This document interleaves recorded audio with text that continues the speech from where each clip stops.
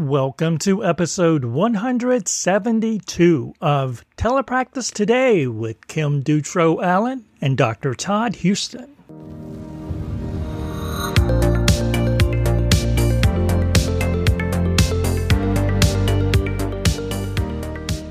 Hey, welcome back to another episode. I am here at the end of a very long day where I saw about 19 students ranging in age from 3 to 17 and in 2 different states. So if I'm a little incoherent, that's why. But I did find out that I have a caseload of pre-K to second grade at a school this year and lots of groups, which are not my favorite in telepractice. So groups of 2 to 3, all of my sessions are groups of 2 to 3 kids. And I was trying to, sit there and think about what I was going to do with all these kids. And the first thing that came to mind was doing green screen. And so I went back to Go Speech. She doesn't have a membership right now. We're still waiting to see if that comes out at some point. I know she had a baby in the meantime. So Abby, we still love you if you're still out there. And, but still you can go back and purchase, individual ones of her lessons, and they're about $10 each. And I promise you they are worth the bang for your buck. And they're in themes and in months of the year and things like that. So when I'm trying to think of what to do, I just pull up the month that we're in. I pulled up August because we're still close to that, and looked up, there was a back to school kind of gingerbread man, seeing the gingerbread man through the school. So I knew it would be very applicable and would work well with all of these kids that are new at school, in the preschool and the kindergarten. And that I could hit articulation targets. I could make it very play-based and just make it really fun and engaging. So that's what I did for the majority of my sessions today with those younger kids. And it had a lot of modeling in it. I have a lot of kids that have low vocabulary, and it had lots of just like very contextual. It wasn't a flashcard that was up there, and I thought it worked really well. And so that is something that I will probably go back to for the entire, I'm just filling in for a short while, like a maternity leave or something. So from now into November, it's going to be me and the green screen. You and Go Speech, right? Me and Go Speech. Well, that's great. That's great. And I'm glad the school worked out in terms of letting you know what your assignment was going to be, that kind of thing. Yeah, that took a while. And so beyond November, are they going to have more stuff for you to do? I don't know. We will see. I told my sister the other day that maybe I would just move to Park City and go skiing for the winter if they didn't have another spot for me. So that's the backup plan. It is coming up on ski season. That is true. That's going to be happening very soon in Utah. So yeah, you have options. Yep. Well, on the show today, we have someone I've known for a long time, actually a former student who's gone on and done really great things, Acey Holmes. She's out in Colorado, and she has some unique takes on play. And so she's taken everything that she's been trained to do in terms of play with children, and she's applied it to adults. So it's really interesting what she has to say. So we'll have Acey.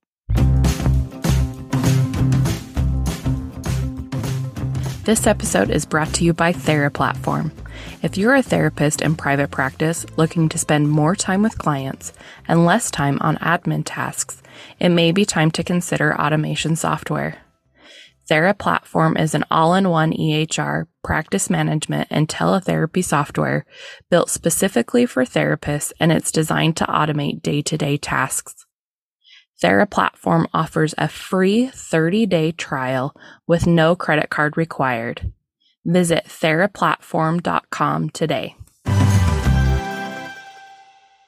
So, Acey, welcome to the podcast. Would you mind sharing more about your background? Yeah. Hi. Thanks for having me. Been listening for quite a while now. Todd, you and I go way, way back. Yes. I'm Acey Holmes. I am a speech language pathologist by training. but my career started in the education of deaf children. And my undergrad journey included ASL classes for the education of deaf children.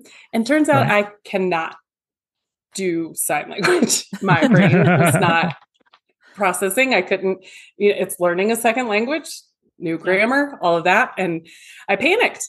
Said, I can't do this. How am I going to teach deaf children if I can't sign? And this was in the way olden days. And cochlear implants were just getting FDA approval for children. And so suddenly there was a need for professionals that could work with children using cochlear implants. And my advisor at the time, Mary Compton, said, would you like to do that instead? By the way, we'll pay for it. Yes. And yes, I think that's what we'll do. And then I absolutely fell in love with it. So that's where my journey began. Way back at University of North Carolina at Greensboro. Yeah, we don't have to say what year. No, we don't have to say what year. You can look it up on my LinkedIn. There you go. There you go. So from there, you finished at UNC Greensboro, and then where did you go from there? But I also know that you had some exposure while you were there to telepractice. Yep. With some of the faculty. One really impressive professor there at UNCG was bringing us technology about teletherapy and the Internet of Things way before anybody knew what we were talking about. That is our very own Dr. Todd Houston. Todd, I don't know if you remember this, but I remember you telling me that one day we would have refrigerators that would know when we were out of milk. And this was in 2000. And our minds were blown. And look at what we have today. We can barely live without that thing. And so all of that just translating into the ability to do teletherapy, especially with those children who were using cochlear implants. And there were very few professionals who were trained to work with them. So, urban situations are one thing, but especially children in rural areas. So needing to have a professional that was well trained to work with them through a video camera was often the only option. So you were one of the innovators in that field, making that happen for those kids. So I was pretty lucky to have learned all of that very early on. Didn't use it until the pandemic, but I knew it existed, that it was possible, and had seen its success. So when you left UNC Greensboro, where did you go first? I did some work in one of the auditory oral schools, Clark Jacksonville, for a little bit of time there, and then moved back to North Carolina. That was my home. Spent quite a bit of time in the public school system there doing itinerant teacher of the deaf services, working very closely alongside all of the speech therapists at the private school, but then also, of course, in the school system. And realized that if I just went back to school, got my speech degree, I could be a much better, professional to work with these kiddos with hearing loss. And then I went to school to be that SLP, and it turns out I really was interested in dysphagia, so completely switched tracks for a couple of years. Yep, spent some time in acute care with adults. It was a wonderful 2 years, but then had kids and, transitioned back into that sort of pediatric schedule that can be helpful sometimes. So did early intervention home health with specialty in hearing loss, working with Karen Parrish and Emily's Barry's group I out of worked Greensboro. with Karen Parrish too. Of course you did. Who hasn't worked with Karen Parrish if they're in our field? That was my first job out of college, was working with Karen. We need to talk more about that. Yes, we do. Karen. All good things. Karen's wonderful. Oh my gosh, absolutely. She knows it. Yes. I was with them for 3 or 4 years, I guess. Home health, obviously specializing in hearing loss, but that was at the point where insurance reimbursement really changed. So Karen had to open her practice up to everything, not just kids with hearing loss. And that's when I got I was like, well, I did all the dysphagia with the adults. Let me try feeding with kids. Ended up doing a lot of feeding therapy. Really enjoyed that too. So speech was a special career for me. And I did that for a long time. And then I did so in Colorado, we call it home health. So how did you go from North Carolina to Colorado? Oh, right. Did you meet some man along the way and he took you to Colorado? No, I dragged him. So Oh, that's a year I forgot. I have a touch of the ADHD kids. So this is a ride. Buckle up. When I was in the school system, it was public school teacher salary, which is, great.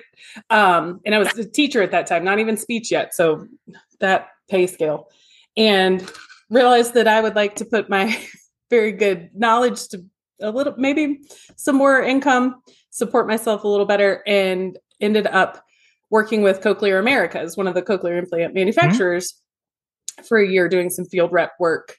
It was called an outreach specialist. I called myself the anti-salesperson because I had to go and convince hearing aid professionals that they needed to give their hearing aid patients away. And hearing aid patients are very lucrative. So they were not super excited about doing that, but I was pretty good anti-salesperson. Yeah. I didn't really help them with sales, and I wasn't in charge of the sales for our team. But yeah, so that company is based in Centennial, Colorado, and they brought us out as field reps, whole nationwide team of field reps, week-long training sessions at a time. And I just fell in love with Colorado. And I was like, I think I'm supposed to live here. And so I met that boy, Todd, and then we went to Virginia, and that's when I went back to school and all those things. So I finally dragged him out here just because I wanted to. I like it here. And did he adapt? He did. Yeah, he loves it too. Yep. Good. Yep. Good. Family is very happy and thriving here. That's good. That's good. Yeah. So they're sort of ongoing, not happy endings, but just ongoing happiness. That's good. Yeah. Yeah. Oh, I mean, there's a lot of endings, but they're like pauses and like stepping stones to the next thing, and all happy. So yeah, I'm pretty lucky. And I have several colleagues in Colorado. Some you've just introduced me to, I must say. But Joanna Stith is in Colorado. She was she did her PhD at South Carolina and is AVT.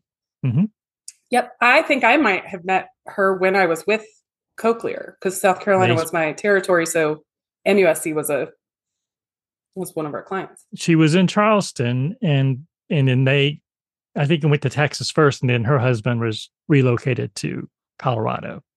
Oh, okay, cool. I will have to look her up. Yeah, so she has a private practice there and doing quite well. She's done a lot with behavior. Wait, is she in Colorado Springs?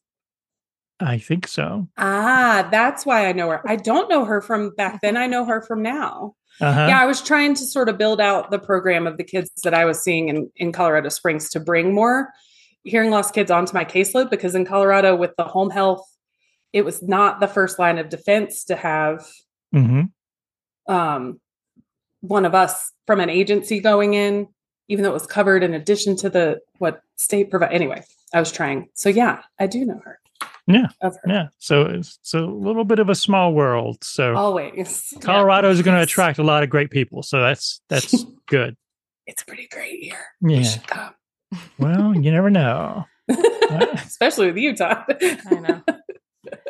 Well, see what they did when I went to Utah and lived there with Kim, not with Kim, but when I was there with Kim. Yeah, right. I had in my mind this idea of sort of the West. And what was in my mind was these beautiful pine trees, different color, different hardwoods up the side of the mountain. And then you move to the desert. and then when you go see, Utah is all one desert. Yep. Really. A lot of Colorado is too. But sand and rocks. in northeast in north northern Utah, in Cache Valley, it's a high plains desert. Is really what it's classified as. Mm-hmm. And they have mountains, but they're all bare. Right. Yep. Yeah. So it's beautiful, especially if you came from North Carolina, right? Where all you only ever see is green. Yep. Right. So it was interesting when I was there and living for a while and come back east and actually see trees everywhere. It was like a thing. It was like, wow, there are trees everywhere, because they don't have that many in Utah. I find it kind of suffocating. Like when we go back to visit and I leave the airport and we're driving down the road and I'm like, well, I can't see anything. Yep. Where are we going? Are we driving into the trees? Yeah. Well, that's what people in Utah told me, is that when they come east, they feel claustrophobic. Yeah. Because they say they drive by looking at the mountains. Yep. Yeah, that's they know where they are by looking up at the mountain as a point of reference. And then when I'm places like Nebraska and all of those that are totally flat, it like gives me a panic attack because I can't see mountains. Like not claustrophobic, but it's like the reverse. I don't know where I am. It's too much. Yeah. Yes. So she just wanders around in circles when she's out in those kind of places. When it's really flat. Stuck in a cornfield, walking around in circles. That's how you get crop circles. That's right. That was all Kim. If she did a corn maze, we'd never see her again. That's like a combination of them both. Yeah, that's right. That's right. She'd be gone. So, Acey, so as you're in Colorado, how does this new venture sort of start to blossom? Where does the idea come from? Because it's really unique, and I want you to have full throttle here and just explain it, how it all came together and what you're doing, because I think it's really neat. So, as I said before, speech was such an important part of my life. Being a speech therapist was so important to me. But as careers do, I got burnt out, whether that was who knows why. A number of reasons, right? My fault, society's fault, the type of agencies that are out here's fault, who knows? But it was happening. And so I knew that I needed something different, but it was really important to me. I didn't want to just go back to school and get a different degree. And I'd put so much work into what it is that I'm doing, but also it's just the point that, so backing up a little bit, coming from being trained by auditory verbal therapists way back in the day, being an auditory oral therapist before I became a speech pathologist, all of my education and career was play-based. So there was the first time I walked into a school, and I'm proud to say that UNCG never presented it, working with small children with worksheets, and drill and rote and that kind of thing. And I know that's what a lot of teachers were taught for a long time, and even special ed teachers, but the UNCG program was so amazing. Mary V. Compton, Wendy Walker, you, Todd, that whole team was just so amazing. Karen Parrish being a model that's not how kids learn. Kids learn through play. So whatever it is that we need to do as the professional, put it into play. Literally. And so that I didn't know another way to work with kids. And so that was part of who I was. And, is once I did start getting involved in the public school systems and then coming and just being in different situations and realizing that is not the norm. That is actually an unusual way to practice and work with children, apparently. And I was like, well, that's awful. Weird. Yeah. Awful. Terrible. Yes. Sad. Please stop. And so I decided, I was like, okay, maybe I can do something with that. Let's try some advocacy. Let's see who's doing that work, who needs help. So I started looking into pretty much the first step was the Lego Foundation for me. They are, if nobody knows about them, they're really fascinating, like third party. I mean, sure, Lego put some funding into them, but it is really impressive research and work and initiatives that they do. So tried to get involved there, but it is still Lego. So were thousands of other people. They post a role and have hundreds of applicants. And at the time I didn't know anybody there, but I thought, okay, well, Lego's too big. What about a smaller toy company? So then I tried to insert myself into the toy industry and decided to try to do some consulting for toy companies, game makers, apps, puzzle, whatever, to help them make their products to be completely accessible for children with language disorders, because it's such a niche kind of thing that a lot of people really don't understand. And even when I was having conversations about it, they're like, yeah, so kids with autism. And I'm like, maybe, but maybe it's not, and so trying to explain that this is something it is sort of specific. And then it turns out that my 15% was not enough for them to like create a role, but for that size population, which is also sad in itself. But so I tried. So I spent some time in the toy industry. That's a fascinating industry. Got involved in a nonprofit that supported women in that industry, just kind of a sideways sort of thing. And being in that industry put me in front of a lot more corporate situations.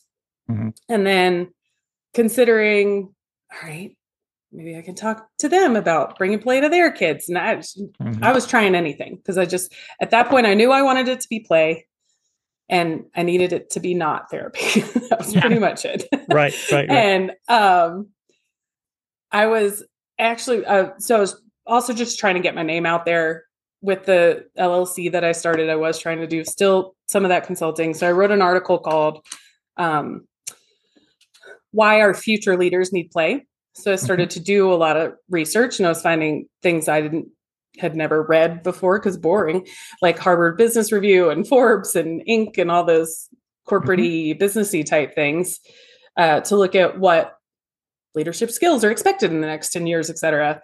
And I was like, through that research, I was like, okay, there's plenty of people out there that are doing this work for telling people that kids need to play, but nobody's saying that adults need to play that I was finding. I was like, this is it. I'm going to do this. So I just made up a job and that's what I do now. That's called being an entrepreneur, but it's really just making up a job. So I made up this job and now I have a company called Boardless. And the boring response for what I do with it is consulting for employee engagement and retention, which is very important. But the not boring part is that I bring in all the neuroscience of play into that consulting role and the education for people living sad, boring business lives. So why don't you say, okay, let's do some role play here. So Okay. I'm calling you up. I have this business of maybe 20 people that work for me, and I don't think they're very engaged in their jobs. I think they're not. kinda, Only 23% of employees are. Are only 23% are engaged in their job? Yeah. Him just got engaged in the conversation. Hey, I saw so like sad. 20 kids today. Oh my gosh! That I'm still like vertical is a good thing. And it's only 4:00 for you? Yeah, it was a big day. That's a big day. That's a big day. Yeah. So you're engaged at work. Yeah. So how would you respond? And then if you came out to my job site, what would you do? So I always start with education. Shocking, my background, right? But you'll see, if you Google things like employee engagement, you'll see a lot of stuff that's going around. And it has been for a couple years, even when I was starting this. But it was all just based on fun and games. And it was really often forced fun or just a happy hour, which is problematic in many different reasons. So I almost have to start with education to either get leadership's buy-in, or sometimes the people's buy-in. So it's not enough to just come in and say, hey, employees, Todd wants you to play.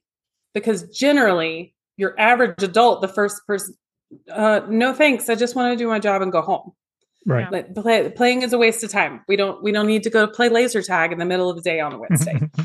So absolutely, you don't. You're right. So I start with education about what play really is, what's happening in our brain when we play, why play. So like the definition of play doesn't actually have anything to do with fun. There's a researcher out of Germany who is the only one that I can find that has come up with really a definitive, like a one-liner definition of play. Lego Foundation has 4 characteristics, and I even created one that has 10 characteristics across, from all different kinds of research. But there's this guy in Germany or Austria, somewhere over there, who studies personality.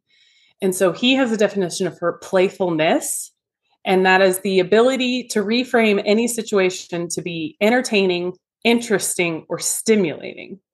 So being able to take that and putting that into work.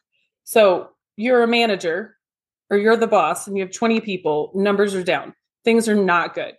That's serious. Should we be having fun with the bad numbers? Maybe, probably not. No. Probably not. Can we make them interesting and stimulating them? Yeah, we can. Mm-hmm. And so thinking about how to apply playfulness. So getting full teams on board for that always starts with education. So I do workshops where we learn about what happens in our brain and the differences and all that kind of stuff. And we play while we're doing it, obviously. And then the consulting aspect usually starts with what I call a culture audit. So there's platforms that are out there for businesses to use that will send employee surveys and kind of automate them, and they'll get data back. Yes, no one likes their manager, right? People are already looking for another job. All these numbers are coming in. But most of those platforms don't provide like a now what. There's a couple, there's some that are recently improving. Like there's one called Instill AI that has nudges and playbooks, and it's really cool what they're doing with it. But some companies can't afford those. So I'll do a culture audit. So I send out surveys, get information from the team, get a really good idea of, are there certain departments that are worse than others, and then try to figure out, just looking for patterns in that, and then working with leadership to see which areas need to be improved. And then I also work, it's good to have my fresh eyes, because I can take, instead of just saying, this is an area of need, oh no, this is what's wrong with your business, make it better. I have ideas to make it better, but I also am very good at linking it to outcomes. So the companies, especially a CEO and an OO and an FO, want to know what KPIs this is going to bother, right? So linking those together and then implementing strategies, whether it's in an office, if people are back to the office, if they're hybrid situations, and things like that. And then also training anyone that does facilitation of communication or meetings or whatever it is, helping them to learn to be more playful themselves. So then I work myself out of a job with each client. Until next year, cool. Maybe again. Very cool. See, I've been in some of these trainings, not yours, but obviously staff development, things like that. Right.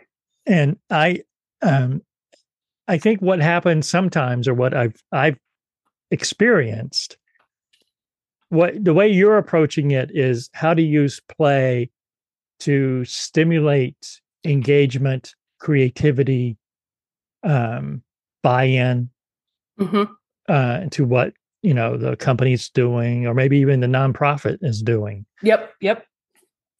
I remember being in some trainings where it was centered around team building.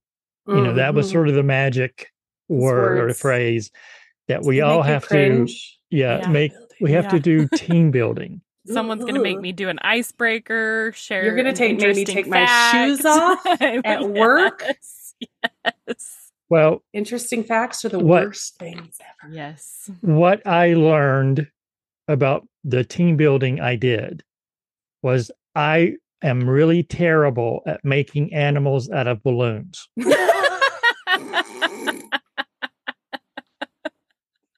They always popped. I would almost have a really nice doggy, and then it would pop. And that's not encouraging. And that has stayed with me ever since. Like for a long time. See, that's sad. This is my mission, so that people don't have those stories, and they don't hear. All right, it's time for our icebreaker. Oh, I gotta go to the bathroom. See. Sure. Okay, so what do you teach places to do different than that? What does it look like when you're there? Yeah, so my favorite things are, and I mean, I have lists of ideas, but my goal is to instill playfulness into them so that they start to come up with them on their own. So this is a fairly common practice for brainstorming,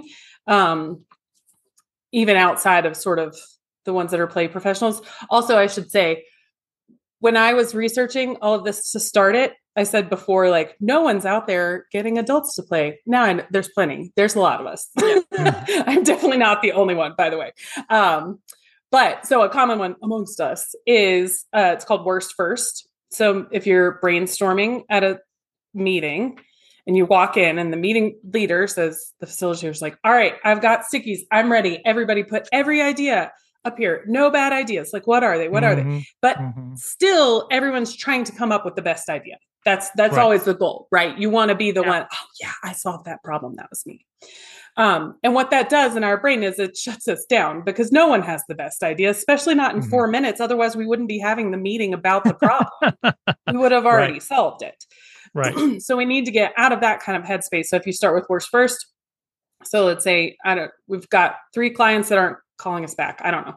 And so like, all right, what does our communication plan need to be for them? And you come up with really terrible ideas. So I might say kind for that, of like when people say wrong answers only. Yes, it's just like wrong answers only. Yeah. So I might say, we blast these 3 companies on every social media platform, and we take out a billboard and say, these companies aren't calling us back. Like, that's a terrible idea.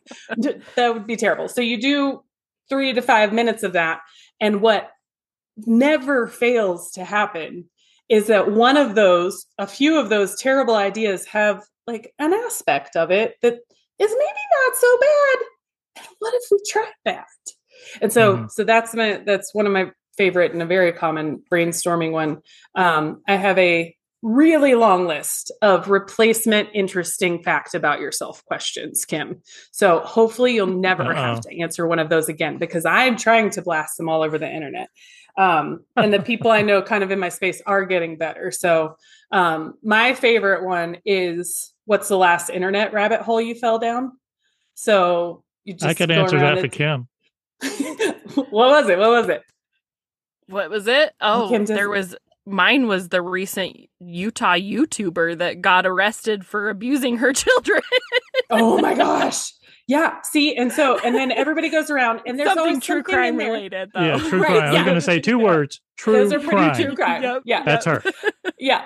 But so like, it'll be like baking some specific type of thing. I don't know. But what it does is brings out something that allows for connection with probably at least one other person in the group that somebody may not have mentioned as an interesting fact. So I like that one. I like if you got a gift certificate to a bookstore, but you could only get a nonfiction book, what would the topic be? So kind of, instead of what do you like to read about? Like just being a little more, we're reframing. We're just reframing the usual questions. And then there is one, Priya Parker. Do you guys know Priya Parker? She wrote The Art of Gathering. She talks a lot about just bringing people together. And somebody had posted, instead of asking what's interesting, share something boring about yourself. Yeah. And then everybody, what? Just gets you thinking in a different headspace. So yeah, I think my husband's a high school teacher, and I think he's done that one before. Tell us the least interesting thing. Yeah, the least interesting thing.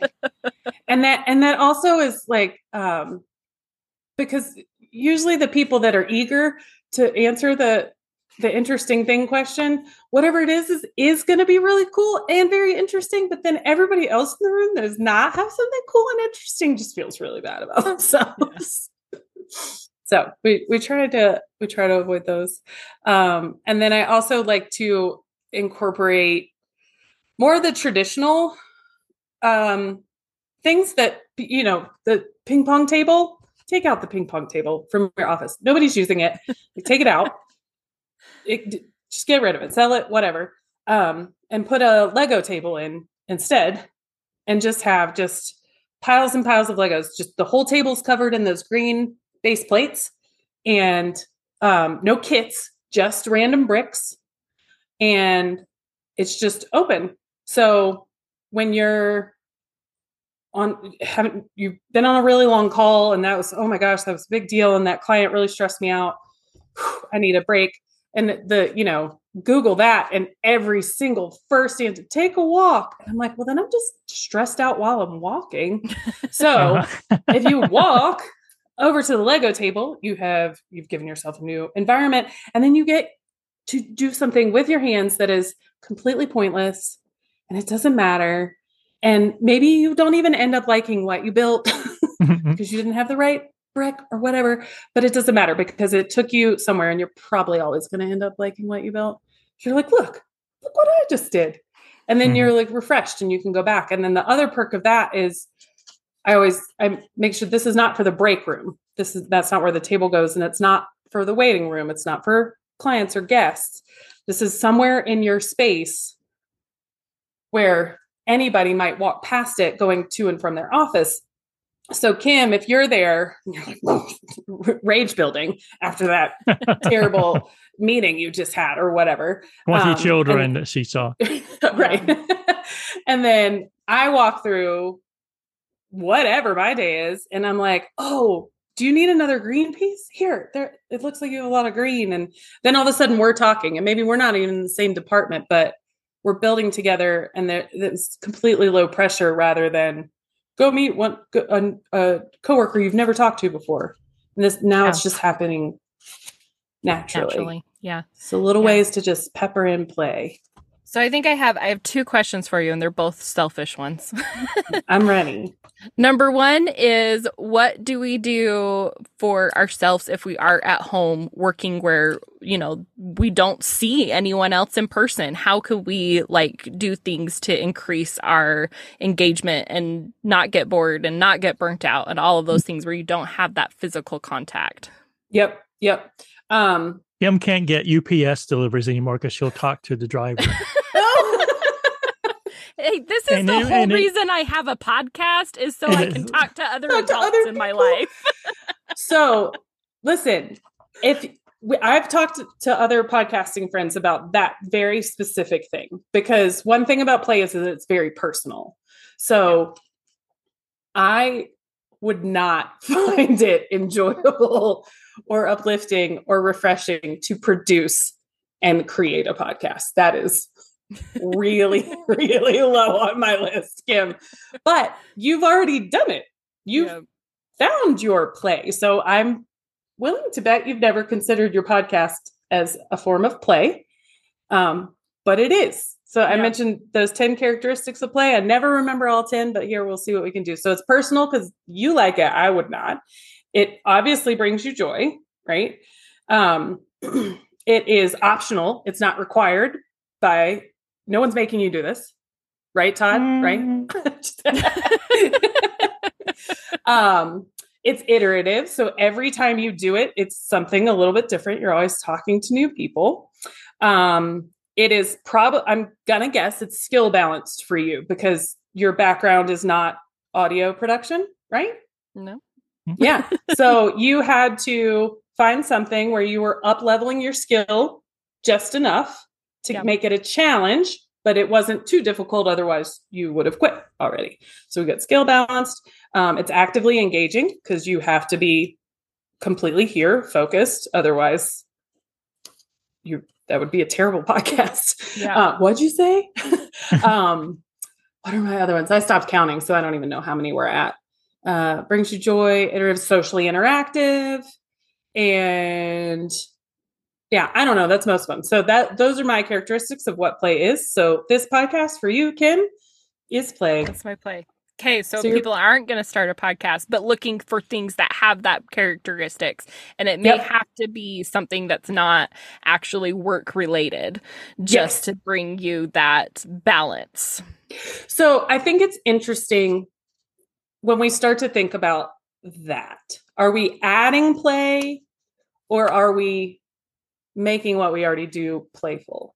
Yeah. And I will say for the majority of this audience and my background and the two of you, we already play all day on the floor with children.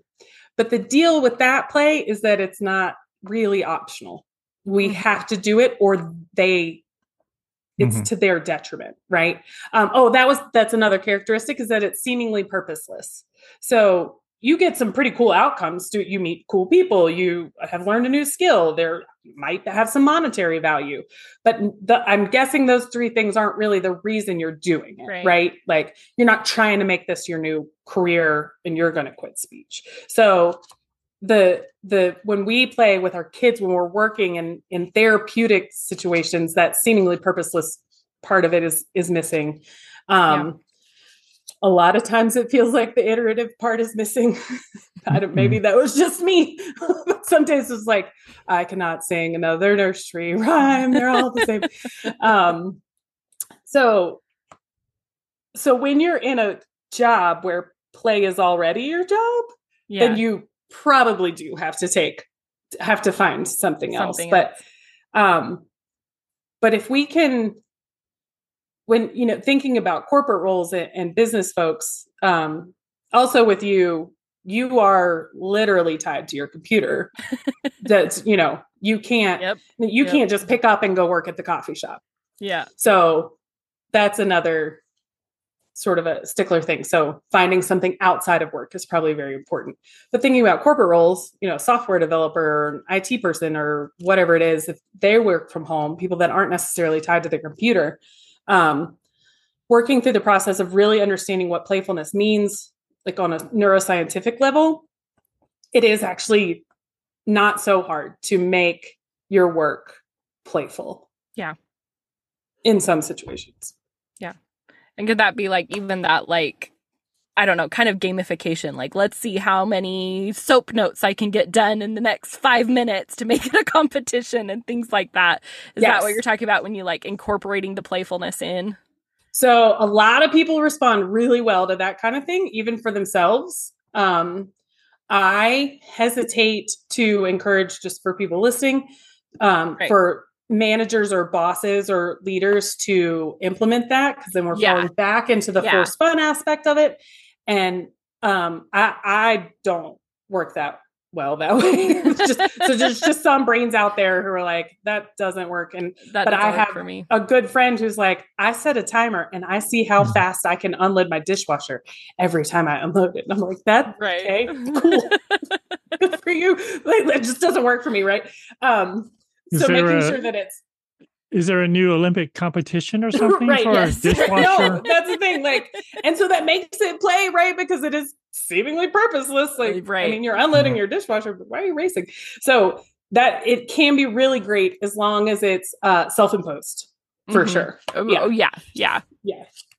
Oh, another characteristic, a very important one, is that it has to be intrinsically motivating.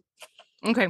So again, like, it's whatever it is that you want to do. So another thing that I work with a lot of teams on is helping them find meaning in whatever it is they're doing. And a lot of that comes from, if you're the data analyst for whatever company it is, and you get lost in, I'm just putting numbers in a spreadsheet.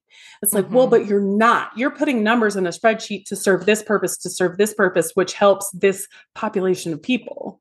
And so helping people understand how to keep that meaning attached and become like mission driven within their role, which obviously means they need to work for a mission driven company, which is a whole nother conversation. Right. But encouraging all of that too. Yeah. So my second question was, I work with some teens and I'm helping them transition to the job world. And a lot of them are neurodivergent. They're on the autism spectrum. They have ADHD. And I think they need this in their jobs. And what do you suggest for like finding this in a job or advocating for it if it's not there to teach our students to do? Because they won't survive in a job without these kinds of things there for them. Yep. So what's really cool, it's sort of my echo chamber, right? You know, my LinkedIn feed is full of this, but it's what I do actively. And there's some really great advocacy work that is being started about supporting neurodiversity at work in office settings and corporate situations. It's still grassroots and obviously just growing. Yeah. I mean, we just learned the term, right? Like 2019, was it 18? But yeah, but it is growing. So I want to first say that to like encourage you that there are going to start to be employers who get this and get that and get them. I'm in HR communities and there is some growing discussions of like hiring practices are really neurotypically geared, very much so, to the point of discrimination. So changes on that front are coming. So that's important for them themselves as far as some self-advocacy. And I'm really glad you asked this question because it's one aspect of my work that I'm still trying to figure out and make sure I keep like my hand in. And it's just making sure, because that's when we stop playing, right? Is when we're teenagers and all of a sudden school is so important and we have to do grades, and maybe you play a sport, but you're not playing a sport just to play it. You're playing a sport so it's on your resume. So you make, so just encouraging children to play for longer and not letting go of it, even as their prefrontal cortex starts to like harden and get angry.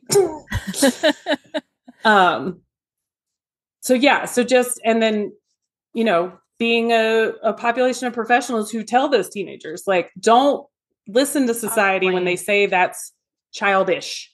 It is we should always be childlike because that's how our brain develops continually, even as a 43-year-old. So, just reminding them of that. Yeah, that was interesting. Everything goes back to the Barbie movie for me lately. But no kidding, because it's so relevant. Like, pick a topic, we will find a way. It's America Ferrera that's in there, and she was doing an interview, and she was talking about how, like, the concept of that boys kind of are allowed to keep a lot of the play that they did as youngers. Like, if you think, like, it's not unusual for a guy to keep his Lego collection into adulthood and continue to do Legos into adulthood and video games.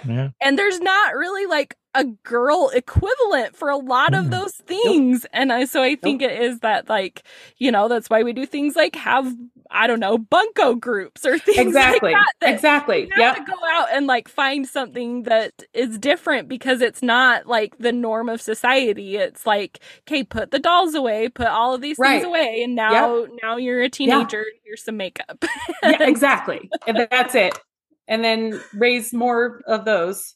Yeah. Like make them and raise them more. That's all you do. Yeah. And I just, it never had occurred to me that there was that huge gender disparity in it until someone boys and their toys, like ATVs and boats and whatnot. Like those things are very gendered and whatnot. And it's not fair. And a lot of what I do when I do workshops that aren't necessarily like corporately driven, just for individuals that are interested in learning more, it's usually women. Now, granted, that's kind of my community in the Denver area, but it's usually women. And when I point out things like, Kim, your podcast is play.